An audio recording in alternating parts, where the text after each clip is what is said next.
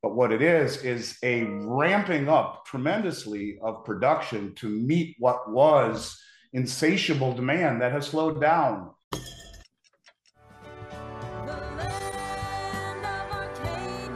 Well, hello there, my friends. Chris Marcus here with you for Arcadia Economics. Welcome on into the show. And it is Tuesday again, so time for our weekly update with what is going on the physical level of the silver market. We'll also touch on gold a bit as well today. And joining me, as always, is Andy Schekman of Miles Franklin. Andy, it's good to have you on here again today. How are you doing today? Good to see you too, my brother. I'm well, thank you. Hope you are good. It's was a nice, restful weekend. Hope you had a good one as well. Well, I sure did. And of course, the silver market always ticking and active. And curious, perhaps a good place to start would be what's going on with the premiums and availability. Obviously, we've seen silver tick down a bit over the past couple of weeks. So curious how that has affected the premiums and anything else on the order flow there. You know, Chris, all I can tell you is that it's so counterintuitive. I mean, the silver supply is being gobbled up globally right now. It's disappearing as fast as you can try to keep an eye on it, at least in terms of the LME backdooring out of the ETFs and off of COMEX. But it's as if the public at large has bought in hook, line, and sinker to the concept, to the idea of a soft landing, to the idea of inflation coming under control and the markets going back up. And really, you had all of the refineries and all of the major mints over the last couple of years going at breakneck speed to ramp up production. So there's an awful lot of product. There is a softness, if you will, in demand that is not, it's hard because it's not like it was 5 or 6 years ago when there was little, if any, demand and the premiums were soft because there was no one buying. That's not the way that it is. There's still a good deal of demand in this industry. But what it is a ramping up tremendously of production to meet what was insatiable demand that has slowed down, which doesn't make sense to me. I mean, this is the time to be adding to your portfolio. Not only are the prices down, but the premiums are down, truthfully making it the most advantageous time to buy that we've seen in the better part of going on 4 years. So they haven't gone up, they haven't gone down, but they're attractive. They're at multi-year lows right now. And the availability, which has been really kind of the crux of the whole issue for the last few years, where people would make purchases and wait 4 to 6 weeks to get it. Well, that's not the case right now. There's great availability, but there's just something tells me that the world is so chaotic that like that something happens and everything reverts to the way it was over the last 3 years. I'm not making excuses, simply saying that if you're looking to get into the silver market, if you're looking to get into the gold market, if you think things have changed, well, that's one thing. But if you don't think anything's changed for the better in this country and maybe even getting worse, then this is an opportunity. It's a subsidy, if you will, where the prices are low, the premiums are low, the availability is good. At the same time, the most sophisticated money in the world is using that exact environment to empty the coffers, if you will, of all the available industrial size silver. And that's at the top. It'll eventually work its way down when the people who aren't as close to the information wake up to the understanding that you need to have part of this in your portfolio. Okay, makes sense. And in terms of, you touched on this a little bit, but in terms of how we saw delays where a couple months ago, certain products, it was either check back in 2023 or 4 to 6 weeks out. So that has subsided for now, and things on most products are in stock and available. I haven't had this good of availability in over 4 years. So yes, we are really loaded up with it, as is everyone right now, because for the last several months, last several years, we had to be very aggressive in purchasing, which would typically be 4 to 6 to 8 weeks out, if not longer. So that's the path that we've stayed upon. Look, I guess we don't believe that this is a sea change, a substantive change in psyche or environment within this industry. It is a sweet spot for those people who are not cynical to think I'm talking my book. This is a sweet spot. At least that's what I believe. That's what my operations believe. And I think that's what most of the companies in this industry believe. And that's why everyone is loaded up on product, and the refineries and the mints have loaded up on production or increased capacity. Well, that is everyone but the US Mint. So there is good availability. It is available for immediate delivery, and the premiums make it not egregious like they were for a good part of the last few years. So look, Chris, I don't think anything's changed. In fact, I think things are getting more tenuous by the day, in particular as what's happening in the Ukraine and Russia and joint military naval exercises going on right now with China and Russia and South Africa. There are just so many things that should make people take a step back and pause and think that the best laid traditional investment plan should be reevaluated. And this is one of those times, and the counterintuitive nature of this market is such that it just makes people scratch their heads sometimes, myself included.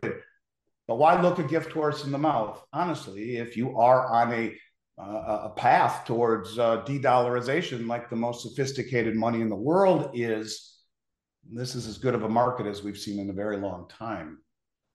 Yeah, another thing I'm curious about is in terms of the percentage of new people versus repeat customers. Obviously, that might normally be skewed a little bit, but has there been a change in that? Or are you noticing anything different in terms of new people jumping in, or how has that progressed? Yes, and that's really been the constant theme of the last couple of years is a slow migration into the mainstream. Now, we're talking little dribs and drabs, but when you come from the perspective of someone who's owned a precious metals company for over 3 decades, where, there was a time when all of my clients were getting older and moving on and passing away, where I wondered if the new generation, if there was a new generation out there, if people would ever understand, the old analogy, the more things change, the more they stay the same. It was a frightening period of time where we didn't know if that would be the case, but it is. And there are people who are waking up to it. Maybe it has something to do with the proliferation of cryptocurrencies, the awakening, at least, to the fact that the road to retirement is not always paved with traditional investments and with dollars. And so there has been, and there continues to be,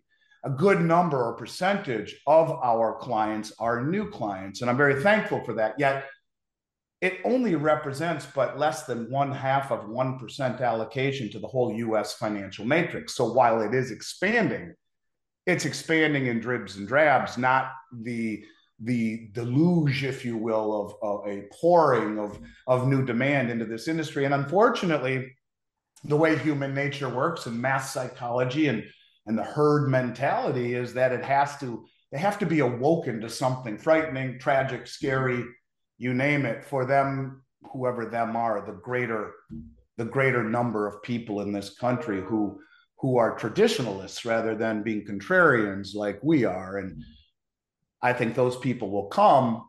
They are coming, but the big influx of that drive towards protectionism, to protecting what you've worked so hard to obtain, hasn't happened yet, much to my surprise. And I guess, when you and I have been surrounded ourselves, immersed in this mentality, in this thought process, in this rhetoric, in this information, in this dialect, in the mathematics and the economics, you, a Wharton grad who worked on Wall Street, this is so second nature to you. It is to me, because I've been doing this for 33 years, and you wonder, why aren't people seeing this? And it's the same reason I think that everything is divisive, and you're not. It's just a strange time where logic sometimes doesn't permeate the psyche until something really large happens, something significant happens. And fortunately, there are some people like yourself who are free thinkers, who are able to distinguish themselves from the crowd, who are able to cite fundamentals, who are able to see truth.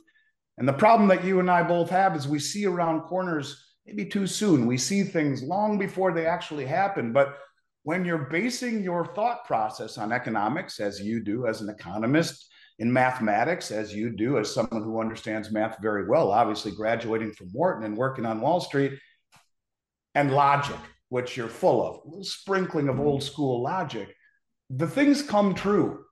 But when you're able to throw variables into the equation the way the establishment is, through suppression and overt manipulation on the exchanges, why then it changes the outcome or the timing of the outcome, but not the inevitability of it. And I really do believe that's why we see countries like India importing 300 million ounces of silver.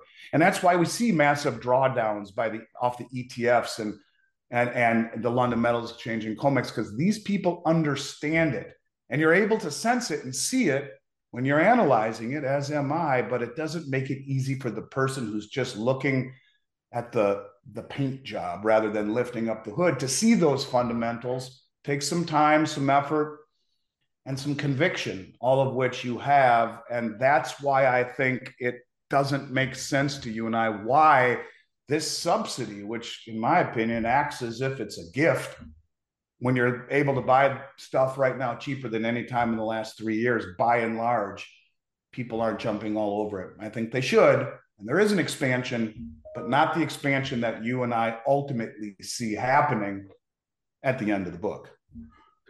Well, I also get it on the other hand, where we're looking at a situation where you have the world's reserve currency being debased and you see problems in the horizon, some of which have manifested more than others. But I think that's hard.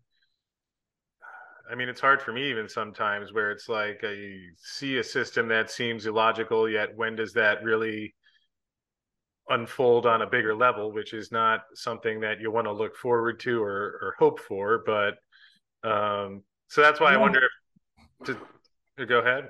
I'm sorry, I was saying, no, you don't want to look forward to it. But how many people understand that the unfunded liability for Social Security has increased from 71 trillion to 75.9 trillion? And that Social Security tells us that it will be fully depleted within the next decade.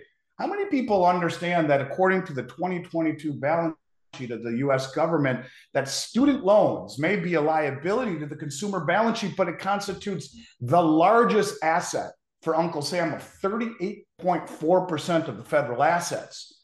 I mean, when you look at things this way, and we're broke, we're insolvent, Social Security, which is almost 80 trillion underfunded, isn't even on the balance sheet of 31 trillion. And then you add Medicare and Medicaid and government military pensions, we're completely insolvent. And yet we're giving 100 billion to the Ukraine, but not 5 billion to protect our border when 5 million people come in illegally. I mean, all of this stuff goes through my head. I'm like, what are people looking at? Why don't they see this? Maybe this is why we're seeing such mass global de-dollarization. We're seeing the Chinese sell bonds and everyone sell our treasuries because they see the handwriting on the wall, and yet the people in this country don't. And it's right there in front of us. And I think, you know, a trillion seconds ago was 31,688 years ago. And people are reliant, 50 million Americans are reliant on Social Security that is nearly $80 trillion underfunded. Do you think we'll ever pay that back? They borrowed money from the civil servants retirement fund, the postal retirement fund, and the disabled veterans retirement fund to raise the debt ceiling, only to give another 40 billion to the Ukraine. We're so upside down that if people don't understand the importance of being a contrarian right now, you can't hit them over the head enough to tell them. And although it will happen, to your point, the masses will come, but that's why so few people ever really succeed in investing, because they follow the herd. That's what makes you so unique, is you've been out here talking about silver for a long time, and yet people haven't caught on because all they focus on is price. But if price was a determinant of value, then why didn't India just import 300 million ounces last year, more than the entire COMEX universe, of which the majority of that 288 million ounces on COMEX is not for sale? This is a time, this is a pivotal time in human history where people need to look at this as an opportunity to protect their family, because I think the biggest money in the world is showing you the playbook. They are positioning before it becomes just unobtainium. Now, contrary to what I'm saying, there's lots of availability. That lots of availability amounts to a hill of beans if you talk about the amount of money creation and the amount of money that's out there. And if a couple really big players like Bill Gates decided to buy everything up, he could do so in the blink of an eye. You wonder sometimes why they don't.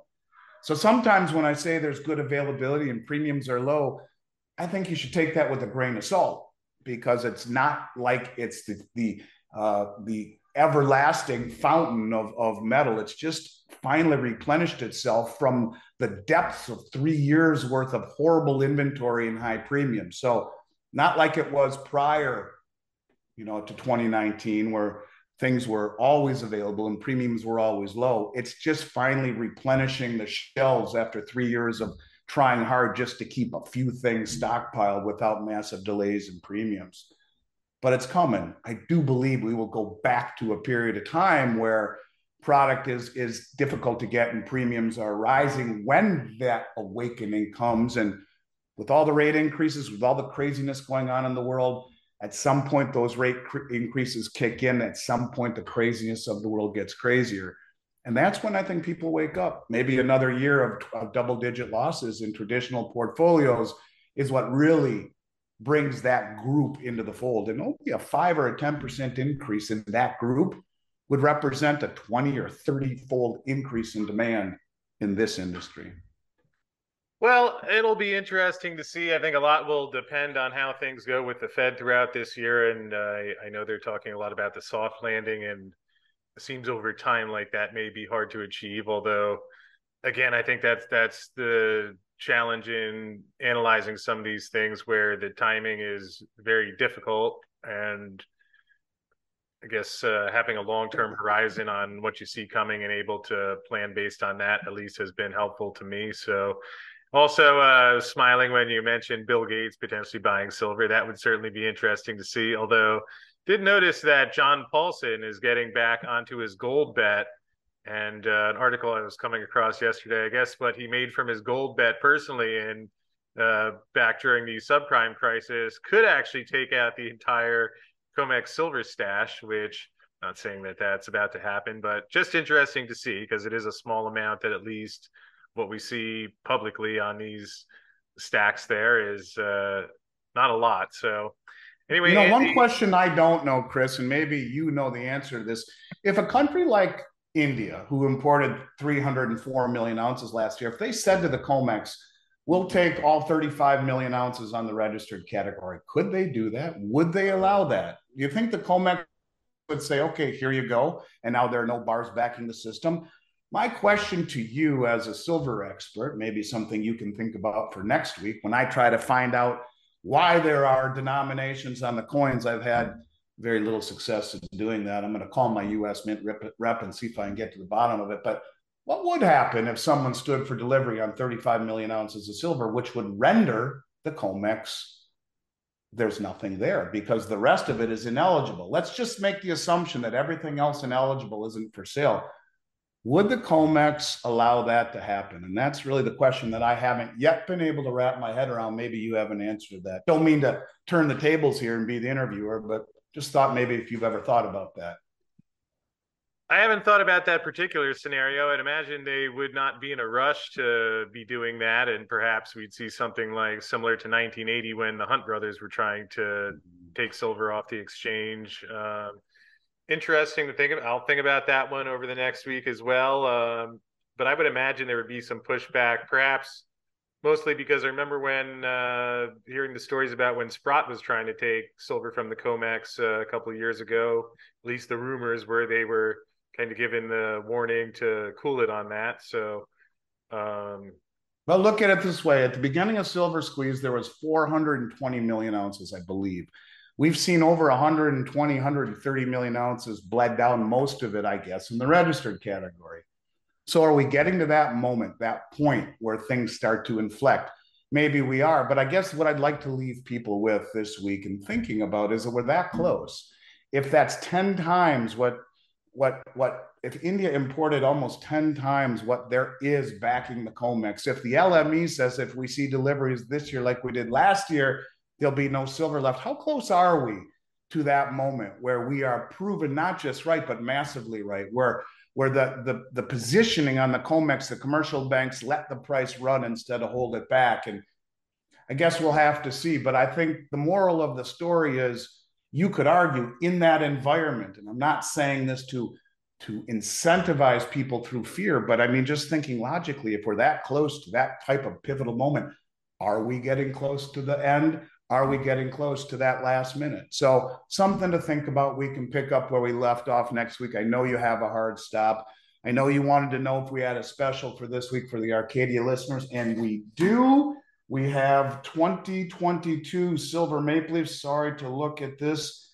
2022 Silver Maple Leafs for $3.40 over the price of silver. That's $5-6 cheaper than they were a few months ago. So they come in tubes of 25 and in sealed boxes of 500. So it's 2022 Silver Maple Leafs, $3.40 over the price of silver. And for Arcadia listeners, starting immediately. Well, appreciate that. And it's interesting to see the premiums on those sovereigns come down. And people have questions about that, can email Arcadia at milesfranklin.com. And Andy, appreciate you joining me to share the update on the silver market again this week. And hope you have a good week going forward, and we'll look forward to catching up, see what happens a week from now. Well, thank you, Andy. I appreciate this week's report. Always good to check in with Andy Schekman to find out what is going on in terms of the premiums and everything else on the retail level of the physical silver market. So hopefully you enjoyed that and found that helpful at home. Before we wrap up, would like to thank BlackRock Silver for bringing us today's show. And BlackRock did have some news out this morning as they have commenced drilling at their Tonopah North lithium project. That's being done by Tierlock Resources. Mentioned a few weeks ago that after they found their lithium mineralization, that they signed an agreement with Tierlock, who has more of a focus on lithium projects. And the agreement allows for Tierlock to earn up to a 70% interest in the lithium only, with BlackRock retaining the rights to any gold or silver in the joint venture. And now they are getting set for the phase 1 core drill program to confirm the mineralization discovered by BlackRock, in addition to step out drill holes targeting prospective locations throughout the property. Tierlock's planning a 1 to 2 ton bulk sample, and material from the intervals will also be used for metallurgical testing. Some of the highlights as they get started: core drilling 3,000 meters across 19 planned drill holes, concurrent bulk sampling and metallurgical testing, mapping and targeting for an expanded phase 2 drill program. They're going to establish the scale and order of magnitude of the lithium barium formation and follow up on BlackRock's lithium values of 1,217 parts per million within the broad zones of mineralization up to 56.4 meters thick. So congratulations to BlackRock as Tierlock is getting started on the drilling there. I'll leave the link to the press release in the description field below, where you can take a look through this. And again, just a positive development for BlackRock, as they obviously were not expecting lithium, but certainly was good news in addition to their silver project. So going to wrap up for today, but thanks again for tuning in, and I will see you again tomorrow.